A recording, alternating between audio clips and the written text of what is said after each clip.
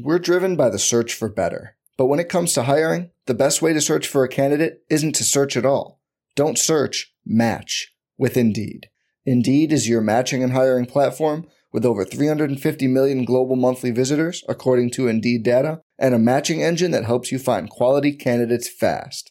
Leveraging over 140 million qualifications and preferences every day, Indeed's matching engine is constantly learning from your preferences. Join more than 3.5 million businesses worldwide that use Indeed to hire great talent fast. And listeners of this show will get a $75 sponsored job credit to get your jobs more visibility at Indeed.com/Blue Wire. Just go to Indeed.com/Blue Wire right now and support our show by saying you heard about Indeed on this podcast. Indeed.com/Blue Wire. Terms and conditions apply. Need to hire? You need Indeed. Davis 4-3 in the win. Oh, it's good. 2020 NBA championship belongs to the Los Angeles Lakers. Hello, Lakers Nation. Welcome back to the LakersNation.com podcast. I'm Trevor Lane. You can find me on Twitter at Trevor_Lane, on Instagram at Trevor Lane NBA. Got a lot to talk about in the world of the Los Angeles Lakers as we get down the home stretch of the season. Joining me today is George Sedano of ESPN. George, how are you doing? I'm good, Trevor. Thanks for having me back on. Hey, before we even get into the Lakers stuff, how are you holding up? It feels like every time I turn around, I see you somewhere else. You're either on stuff on TV, doing things for the NBA, you're doing play-by-play, you're doing sideline gigs. How do you manage to do all of this? I have a very, I have a wife who's pretty easygoing is the way I would describe it. So I think that plays a huge factor in it. So yeah, I'm very busy right now, but I'd rather, it certainly beats the alternative is what I would say. So I wouldn't rather be doing anything else. So I'm having fun. Yeah. I'm calling some games on ESPN radio, and then I'm still doing sidelines on TV.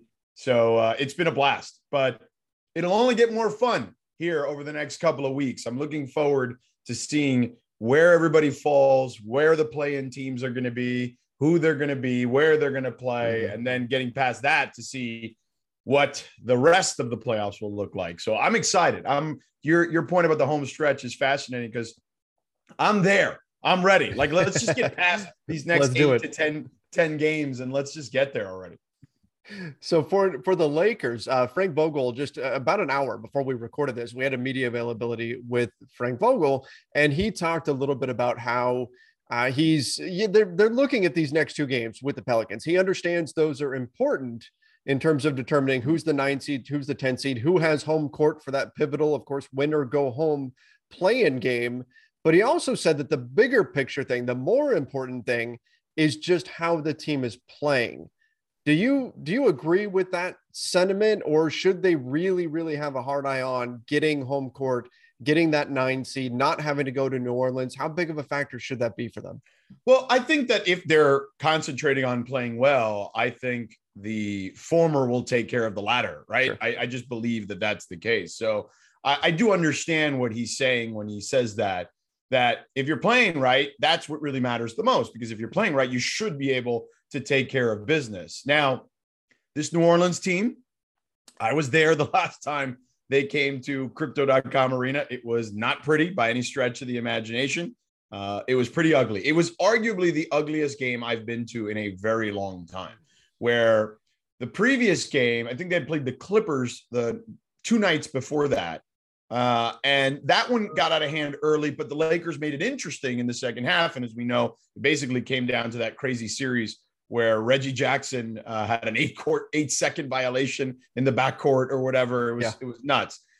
So when I was watching that Pelicans game and the way they matched up, I'm like, I know the Pelicans are playing a little better, but even if they fall behind a little bit, I still feel pretty confident. They seem to be a better second half team at the moment anyway. Boy, was I wrong that night. Good Lord. Yeah, that thing only got worse after halftime. So they're a different team with CJ McCollum. Obviously, they've had a lot of guys in and out of the lineup, but they're a capable team in the sense that they can beat anybody on any given night. And I know that sounds cliche, but after their crazy, awful start of whatever it was, 2-13 or or maybe it was like 2-15, something like that. Mm-hmm. They've been almost a 500 team since then. So they are not a team that you should look at and think less of, because they've played pretty decent basketball after the first month or so of the season.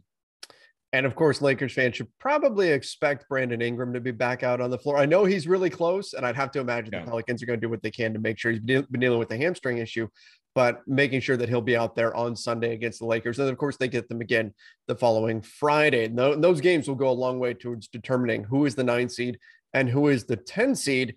How big of a difference do you think it makes for a veteran Lakers team? And we'll talk about them playing more young guys, but overall, a pretty veteran-heavy Lakers team. How big of a deal is it to play that win-or-go-home game in the play-in tournament in New Orleans versus playing at home at Crypto.com Arena?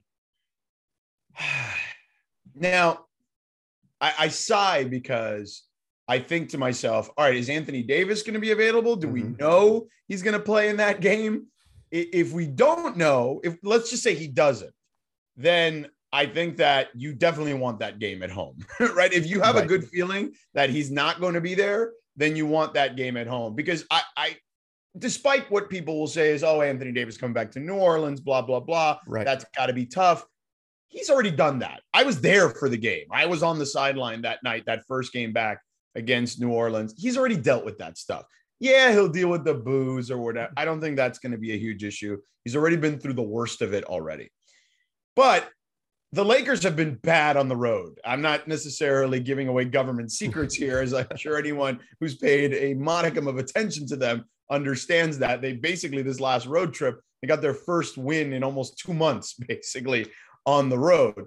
Now, I know they played much better in this last trip. They probably should have won all 3 games, or the last 3 at least. They gave away that Washington game, but the Toronto game, they played really well. And, obviously LeBron was incredible. And the Washington game they gave away, and Cleveland, LeBron was incredible. But the common denominator here, Trevor, is that when LeBron is incredible, they have a chance to pretty much beat almost anybody. So if LeBron is healthy, it really shouldn't matter where they play. But I think for when you think of playoff scenarios, and say what you want about the play-in, is it the real playoffs? Is it not the real playoffs? Whatever. I consider it the playoffs. Role players tend to play better at home in the postseason. There is empirical data to back that up. So because of that, you want that to be the case, especially because I still think there's an unknown when it comes to Anthony Davis's availability. Absolutely. We've heard, from your colleague Dave McMenamin at ESPN that the Lakers are hoping that maybe sometime here in the first week of April, they might get AD back out on the floor, but that's still kind of up in the air. We just don't really know what that's going to look like. The only thing I'll say about playing in New Orleans, as much as it could be a negative playing in front of that crowd, and of course the Pelicans could very well have a draft pick on the line in that, where they could wind up getting the Lakers pick. So that could matter as well. But I'll also say every once in a while you see this. We saw this when Ben Simmons went back to Philadelphia with the Nets. Sometimes there can be a circle the wagons effect when a team comes into hostile territory, particularly when that hostility is directed towards one player. It can have a weird way of bonding a team. Doesn't always happen. Just throwing it out there that maybe that we could see something like that. Trevor, I've seen it up close and personal. Okay. I saw it when LeBron went back to Cleveland. Every time that he went back after he left Cleveland the first time, particularly that game, I always like to reference that game in December of 2010 as it felt like it was the 7th level of hell, where I don't think we will ever see a return game be as vitriolic as that was. The signs were pretty gross.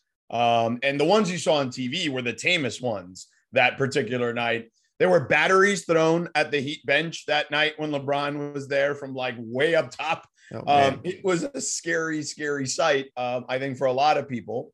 And they got through it. As you pointed out, they galvanized them. When Chris Bosh went to Toronto, the same thing happened. And generally, on LeBron-led teams, that has been the case. When he came back with the Lakers, he went to Miami. While struggling in Miami in his time in Cleveland, he didn't play a ton of games there, but the ones he did play weren't pretty. But since when he went back with the Lakers, he's had a pretty decent run of it against them. So I think that LeBron, particularly of all the players on this roster, understands that the most, because even Russ, he didn't leave acrimoniously from Oklahoma City. It was just understood like, hey, this is the deal. There's no ill will towards Russ and Oklahoma City. If anything, they look at Russ very fondly there because when KD left, he was the guy that stuck around for a while. So LeBron's, to your point, been in this scenario multiple times with multiple different teams now, that if that indeed did happen, he would be there to make sure everything's okay. And obviously Anthony, as I mentioned, has already been through it. Well, let's talk a little bit about LeBron. I mean, he's been phenomenal this season. I've said that if the Lakers are the 3 seed, 2 seed, something like that, he's definitely in the MVP conversation. That's how good of a season he's had this year. But LeBron, when we look at the criticism that's been out there, there's been a lot of people who've been saying he's stat chasing right now, that this season is obviously lost. And I don't necessarily believe that, but this season is completely dead and gone. And the only reason why LeBron's on the floor right now is to chase the scoring title this year and Kareem's record. LeBron has obviously denounced this and said that is not the case at all. What's your sense on LeBron, his performance this season, and that kind of narrative that we've seen out there, particularly from non-Lakers fans, and as a way to levy some negativity towards LeBron? We're driven by the search for better. But when it comes to hiring, the best way to search for a candidate isn't to search at all. Don't search, match with Indeed. Indeed is your matching and hiring platform with over 350 million global monthly visitors, according to Indeed data, and a matching engine that helps you find quality candidates fast. Leveraging over 140 million qualifications and preferences every day, Indeed's matching engine is constantly learning from your preferences. Join more than 3.5 million businesses worldwide that use Indeed to hire great talent fast. And listeners of this show will get a $75 sponsored job credit to get your jobs more visibility at Indeed.com/Blue Wire. Just go to Indeed.com/Blue Wire right now and support our show by saying you heard about Indeed on this podcast. Indeed.com/Blue Wire. Terms and conditions apply. Need to hire? You need Indeed. Look, man, I've covered the guy for a long time now. You know, again, as I always say, I have a good working relationship with him. I'm not friends with him. We don't communicate outside of the lines on the basketball floor for the most part, or in that particular sphere. But the one thing I do know is that every time he steps on a basketball court, he wants to win. I don't think that he's out there just trying to do it for show. I think he puts up points or does whatever he needs to do to win a game. Very early in his career, I wouldn't even say very early, like throughout his career, he's been criticized a ton for not taking the final shot because there's a guy on the perimeter as he drives and kicks that's wide open, right? Like, it's just, I feel like he's damned if he does and damned if he doesn't. Yep. So it just kind of comes with the territory with him. Do I believe he's stat chasing? No. Do I believe the record matters to him? Yes. Two things can be true at the same time. Mm-hmm. And I think he wants to win a scoring title. He wouldn't have said what he said on the shop if he didn't believe that he could do that and try to win a scoring title. And by the way, it would be an incredible feat at 37 years old to pull that off. Think about it this way. You know, Kobe Bryant's one of the greatest players in the history of the sport, and obviously, arguably the greatest Laker of all time. You know, again, you got to put it into context, right? He was coming off, you know, so many injuries at the end of his career that, but even he, right, could only muster, I think it was 17 or 18 points a game at that age. Kareem Abdul-Jabbar, I think it was like 14 or 15 points a game at that stage. So you should really look at it and marvel at that. But it just comes with the territory with him, no matter what he does. Okay, if he wanted to lead the league in assists like he did a couple years ago with the Lakers, somebody would be saying he's stat chasing for that while he's finding guys open looks. So it just doesn't matter with him. Like, somebody's going to criticize something that he does on the floor, but you need him to win, because when he puts up big numbers, the Lakers have won games. Absolutely. Absolutely. That's what I've been saying as well. Look, if LeBron really did, if he what some people were calling for, shut it down for the season or something like that. People would be saying, well, then he quit. If he's playing hard and he's putting up 50 points, it's, oh, well, he's just stat chasing. Never mind the fact that sometimes it takes 50 points from LeBron. Well, in order for and in that stretch of like 9 or 10 games that they went like 2-7 or whatever it was in this one particular stretch. The only 2 wins were the games he went for 50. So it's kind of necessary, you know? The Lakers need LeBron to go Thanos style and just say, I'll do it myself. And that's what we see out of him lately. But the other thing that we got to talk about here is Russell Westbrook. So it's not been a great season for Russ. And there have been times where the fit has looked clunky, whether LeBron's been on the floor or off. I mean, we've talked all about the potential fit issues. We talked about it last summer about fitting in with LeBron, and it hasn't always looked great. But these last 3-4 games, things have started to look a little bit better. And Russ himself was asked about it and said that he feels like his positioning on the floor has improved. What do you see out of Russ right now? Is this just a hot streak, or is this something that the Lakers have maybe finally figured out with Russ, and then they can build upon that for however long we have left here in this season? So this is going to sound crazy because of the players that I'm mentioning. Okay. But the additions, the late additions, basically, guys who were available to everyone, of DJ Augustine and Wenyen Gabriel, has helped space the floor a little bit. And I think that is what Russ needs, especially at this stage of his career, where he's probably lost about a half step or so, maybe a little more, as far as athleticism, speed, things of that nature. He just doesn't have the exact same burst he would have had even 2 or 3 years ago. And by the way, that's natural. Of course, in this sport, a guy in his mid-30s is not going to have the same burst. So I think that those 2 additions, and it's funny because I ran into Rob Pelinka when I did the game against Philly the other night, and I just kind of chatted with him briefly. And one of the things I said to him, one of the first things I said to him was, hey, nice job finding Augustine and Gabriel. And he's like, yeah, we're just trying to round out the edges, see what we can do, and that's exactly what those moves have done, is that they've rounded out the edges to the point where, hey, the spacing is a little better. There's a little more room for Russ, and, even more room for LeBron. And LeBron has always been best when he plays with guys who can shoot, for sure, as we saw when they won the championship.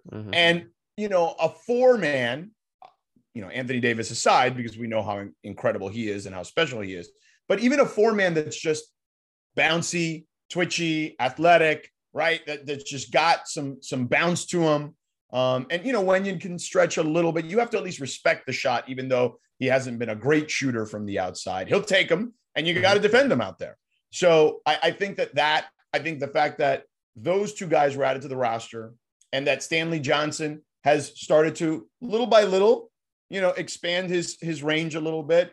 Austin Reeves has, streaky as well. But he'll shoot them from out there, and they got to try to respect them out there. I think teams have certainly sagged off of him, but I think more guys that can shoot, that can space, and that they're not specialists, right? Where they only do one thing for you. All those guys I mentioned, except for Augustine, can play 2 sides of the ball. You know what I mean? Like, they can play offense, they can defend a little bit. And even Augustine, yes, he's not a good defender, but he does more than shoot. He can do stuff off the bounce. If the shot clock is expiring, he can find find a guy open as he drives and kicks. He's a functional NBA player. And by the way, he has a history with Frank Vogel from his days in Orlando. So there's some familiarity there. So I think those little things on the edges, as Rob mentioned to me, I think have helped a little bit for Russ and LeBron. Yeah, absolutely. And Augustine even goes back to Vogel's Indiana days. So they've got this connection there that has definitely helped. Now, when you look at this, this is just dripping in irony here, because this Lakers team was put together as the veteran team, all of the old guys, the LAARP squad is what I saw a lot of people calling them. And yet here we are. And now Frank Vogel is leaning almost exclusively on these young players. You mentioned Austin Reeves, Stanley Johnson, now Wenyen Gabriel coming in. Is it just the fact that they can do 2 things? Defend and shoot threes. That's really what you need to put around LeBron James. Is it a little bit of the dirty work they do, just the young legs? What do you attribute this to? And the fact that we're seeing these veteran guys, Wayne Ellington, Trevor Ariza, these guys who we thought were going to come in and play fairly big roles, these guys are now glued to the bench, while these young, unheralded guys who, I mean, undrafted Austin Reeves, these have become the key players to add alongside the stars, LeBron James and Russell Westbrook right now. What are your thoughts on that move by Frank Vogel and kind of where this is all heading for the Lakers? Well, to answer your first question, all of the above, right? All those things that those guys do are why they're on the floor. And Vogel sees it because this league has gotten too good. You can't have specialists out there or multiple specialists out there all the time because they will hunt you, particularly on defense. And if you have guys out there, I like Wayne Ellington. He's been a very good shooter in this league, but he can't defend anymore. Like, that's just the reality.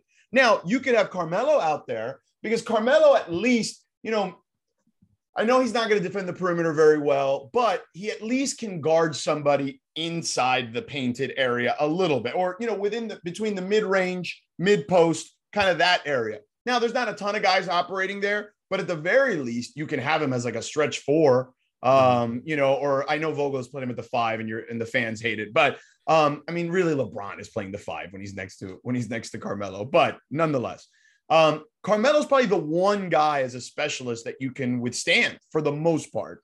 Malik Monk, I guess I would put in that category as well, because Malik is, while not a specialist, I would say just an offensive driven player. He's not a good defender. And I think that the biggest problems that the Lakers had for a stretch was they didn't know if they could trust Austin Reeves yet, especially earlier on in this season.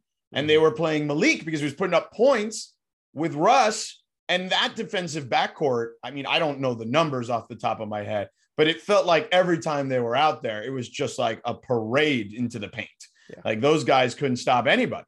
So with Reeves, the funny thing is, like, I think teams look at Reeves and they look at him. He looks like, you know, he should be playing pickup at the YMCA. You know what I mean? Like, and I love the kid. And I know LeBron loves him and Vogel loves him. And you can see why, because he's just feisty. He competes. He's long. He's got a good wingspan to him. He beats guys to positions. Like, he really knows how to play basketball in a big way. I'm not saying he's going to be Alex Caruso, though. Like, don't get it twisted. Like, Alex Caruso is an elite level defender. I think Austin Reeves is a notch below that, but I think Austin Reeves could have more offensive game to him, especially if he finds some consistency with his outside shooting, which has been up and down pretty much throughout his career in college. You know, I mean, one year I think he shot like 40% and then he was like 29%. So it's like, there's a lot of up and down and inconsistencies there. And you're seeing that in the games today that he's playing in. But he can put it on the floor. He's got great vision. So he knows how to find guys. But that's really the point, is that Gabriel can do multiple things. Austin Reeves can do multiple things. You know, Stanley Johnson defends his butt off and can do a few things on offense. So, yeah, just having some versatility amongst the roster and less specialists. Like, my thing with them was less about the age, because older teams win championships in this league anyway. My issue was the specialists. Like, you got way too many guys that just do one thing good or one thing well. And you can't have that in this league, not in 2022. You can have a couple of those guys on your roster, but you can't have like 3, 4, or 5 of them. Yeah. From the coaching perspective, we saw Frank Vogel essentially trying to play whack-a-mole, right? I mean, he's okay. I've got enough shooting on the floor. Oh no, wait, no. Now there's not enough defense. Okay. Add some defenders. Oh, now we have no space on offense because you didn't have enough two-way guys. So that was certainly an issue all season long. But you know what, these last, again, it's probably been about 4 games here or so, we've seen the Lakers offense, and part of it is credit to these younger guys that are bringing that versatility, but we've seen it just look better. It looks like they have a better understanding of exactly what they're trying to generate. In fact, we're seeing a lot more corner threes being generated. We're seeing Frank Vogel's idea of paint to great, which he's been saying for years. We're starting to see that really become a bigger thing as the proper spacing is out there on the floor. So, George, let's finish with this. With the Lakers looking, well, more watchable. Let me say that. Yeah. More watchable these last 4 or 5 games or so. Does that give you any optimism heading into the postseason that maybe they can still get a little bit of a run in, or is this team still kind of, behind the 8 ball when it comes playoff time. Now, look, again, all of this depends on Anthony Davis's health today. I said this on my radio show the other day, that I kind of used a similar phrase to you. They're more watchable now. I feel like even if they went into a series without Anthony Davis, let's say they get out of the play-in, that I said they wouldn't get embarrassed. Whereas it felt like for a while they were going to get embarrassed by whoever they played, if they even got out of the play-in area.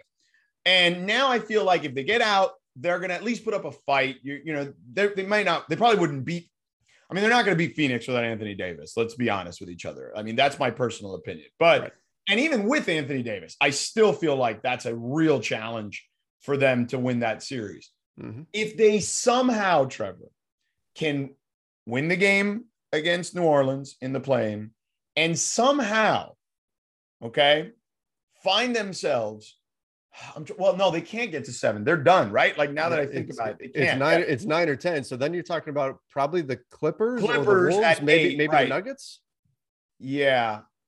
Because the thing is, the 7-8 game, whoever wins that is going to be the 7. That's it. Like that's determined. So right, it's not like they have to play. They would have to keep playing to get the 7. So they couldn't play. The highest they can get would be 8. That's just tough. Because I thought to myself, if they could ever get to 7, I'd like their chances against a banged up Warriors team, right, or a young Grizzlies. Memphis team, even though they're playing better. And look, Dallas and Utah are right there too. I don't think they're that far off. They could still, while unlikely, could still find themselves in that 2 or 3 area. You know what I mean? Like, but yeah, it would take Anthony Davis to be able to come back and be the guy we saw in the bubble for them to have a chance to beat Phoenix. I don't, in good conscience, I can't say that based off what I've seen, even from AD before the injury, that I would feel good about picking the Lakers in a series against Phoenix. I just think Phoenix, Trevor, is the most complete team in the NBA this season. And sometimes, when you think back at the history of the NBA, most teams that ended up winning a championship went through the trials and tribulation of failure. And sometimes it was just one run, or sometimes it was a couple of runs, whether it was, go way back to the old Laker days, right? Where, it took, how many times did it take Jerry West before he finally broke through and won a championship, right? Even when Magic got there, I know they won immediately, but they still had the Celtics hurdle, and that took them a couple times to get through that. Jordan, obviously we know after watching The Last Dance, for those that didn't get a chance to see it growing up, he had all those battles with Detroit to get through. I think what Phoenix went through last year, I think that they were starting to coalesce in the bubble. We saw they went 8-0, and everybody kind of mocked them when they were like, oh yeah, bubble champs, the Phoenix Suns. Right. But clearly they started to build something there, some chemistry, some camaraderie. And then you add one of the greatest point guards in NBA history, right? He comes in, not only does he help them on the floor, but helps mold a culture. He got what Chris Paul did with DeAndre Ayton. There needs to be books written about that. DeAndre Ayton was shy, an introvert. He was a guy that we were looking at prior to Chris Paul and saying, I don't know, is he like good? Right. Is he not good? Like, is he a stat guy? Is he an impactful player? And since Chris Paul has been there, we've seen that, yes, he is an impactful player. And the other thing we've seen from him is Chris Paul has empowered him. I did a game where the Suns walloped Miami in the second half a couple of weeks ago. And after the first time out, they were down 10, the Suns were. And DeAndre Ayton, Chris Paul was out, Booker was playing. DeAndre Ayton was the guy who stood up in that huddle. I was standing right there, and he was barking at all of them. And that's the Chris Paul effect. He empowered him to do that. And by the way, Monty too, I'm not trying to take away any credit from Monty, who obviously, as a coach, whether you're Phil Jackson, Pat Riley, or, Frank Vogel, Monty Williams, whoever you are, part of your job is to be able to manage the egos and know when to push buttons and when not to push buttons. And I think Monty has done a fantastic job with that as well. But I think that they've grown so much.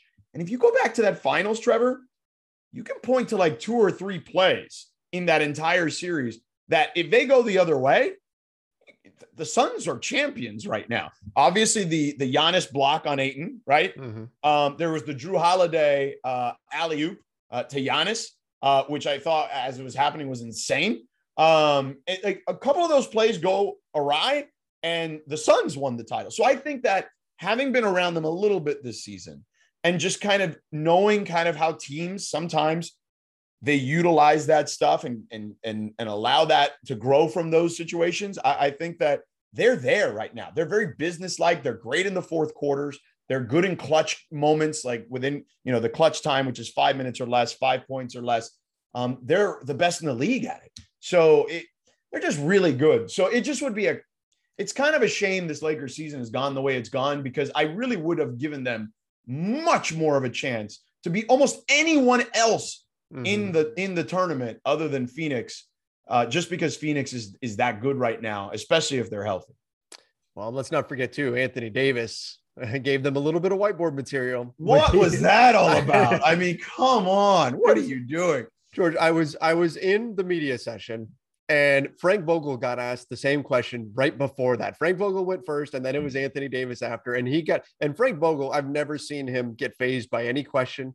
He just expertly sidestepped that question and gave credit to the Suns and all that kind of stuff. And we moved on. Anthony Davis gets asked the question, and then he throws out there, I think they got away with one, and everybody knows we would have beat them and all. And I'm like, even if you think that, don't say that when you might be seeing that team in the first round. You can say it if you're playing and you're going to be able to take care of business. But when you're uncertain of what your status is going to be, that is not the place to say that, for sure. If you're suiting up and you're ready to play like tomorrow, then that's a different story. But he was not. And I think that was the bigger issue I had with it. Yeah, we'll see if that comes back to haunt them at all. Sometimes, you get like we saw again, you mentioned the Jordan documentary, they're going to take that personally. So we'll see if that becomes a factor at all. Of course, the Lakers, they've got to get through a couple of teams first just to get to the Phoenix Suns. George, it's been a rough season. It has not been the season that we hoped it would be. No. But at least we're starting to see a little bit of better basketball. I think that's all we can ask for. Alan Sleewa and I were just saying this the other day. All we can ask for down this stretch is that the Lakers continue to play hard, leave everything out there on the floor, and then hopefully they finish the season the right way and things start to click a little bit. Yeah, look, you hope for lightning in a bottle. I as you heard me say, I don't think the Phoenix matchup is favorable for them. But look, crazy bleep happens sometimes. Okay. Strange things happen. I saw an 8-seed Knicks team, get to the finals one year. You know what I mean? Like, granted, that was a lockout shortened season, but so they weren't like a real 8 seed, but crazy stuff happens. Okay. Like, I don't think it'll happen. I wouldn't bet on it. But I never rule anything out in sports because it's the best reality show we have going. Absolutely. Gotta love all the drama. Well, George, appreciate you coming on here and joining me, taking some time. Particularly, we're recording this on a Friday, particularly towards the end of the day on a Friday. I appreciate you joining me here, man. You got it, Trevor. Anytime, man. Sorry, I showed up a few minutes late. I know we're recording about 10 minutes late, but I had to pick up the kids today. I was on dad duty, but thank you so much. No problem. I fully understand that and appreciate all of you out there listening and watching as well. Make sure you do subscribe over on the Lakers Nation YouTube channel. Don't forget to ring that notification bell as well. Till next time, everybody, stay safe and see ya. I'm Mark Chapman. Welcome to the Planet Premier League podcast. Each week, Cesc Fabregas, Nader Manua and myself talk all things Premier League. As a player, you don't have time to talk. No. You don't have time to make a plan. You just need to deal with wave after wave after wave. We watched Coach Carter and he said, afterwards, the game's just about doing this for your teammates. And I remember looking around halfway through the film and half the squad was asleep. Planet Premier League. Listen wherever you get your podcasts.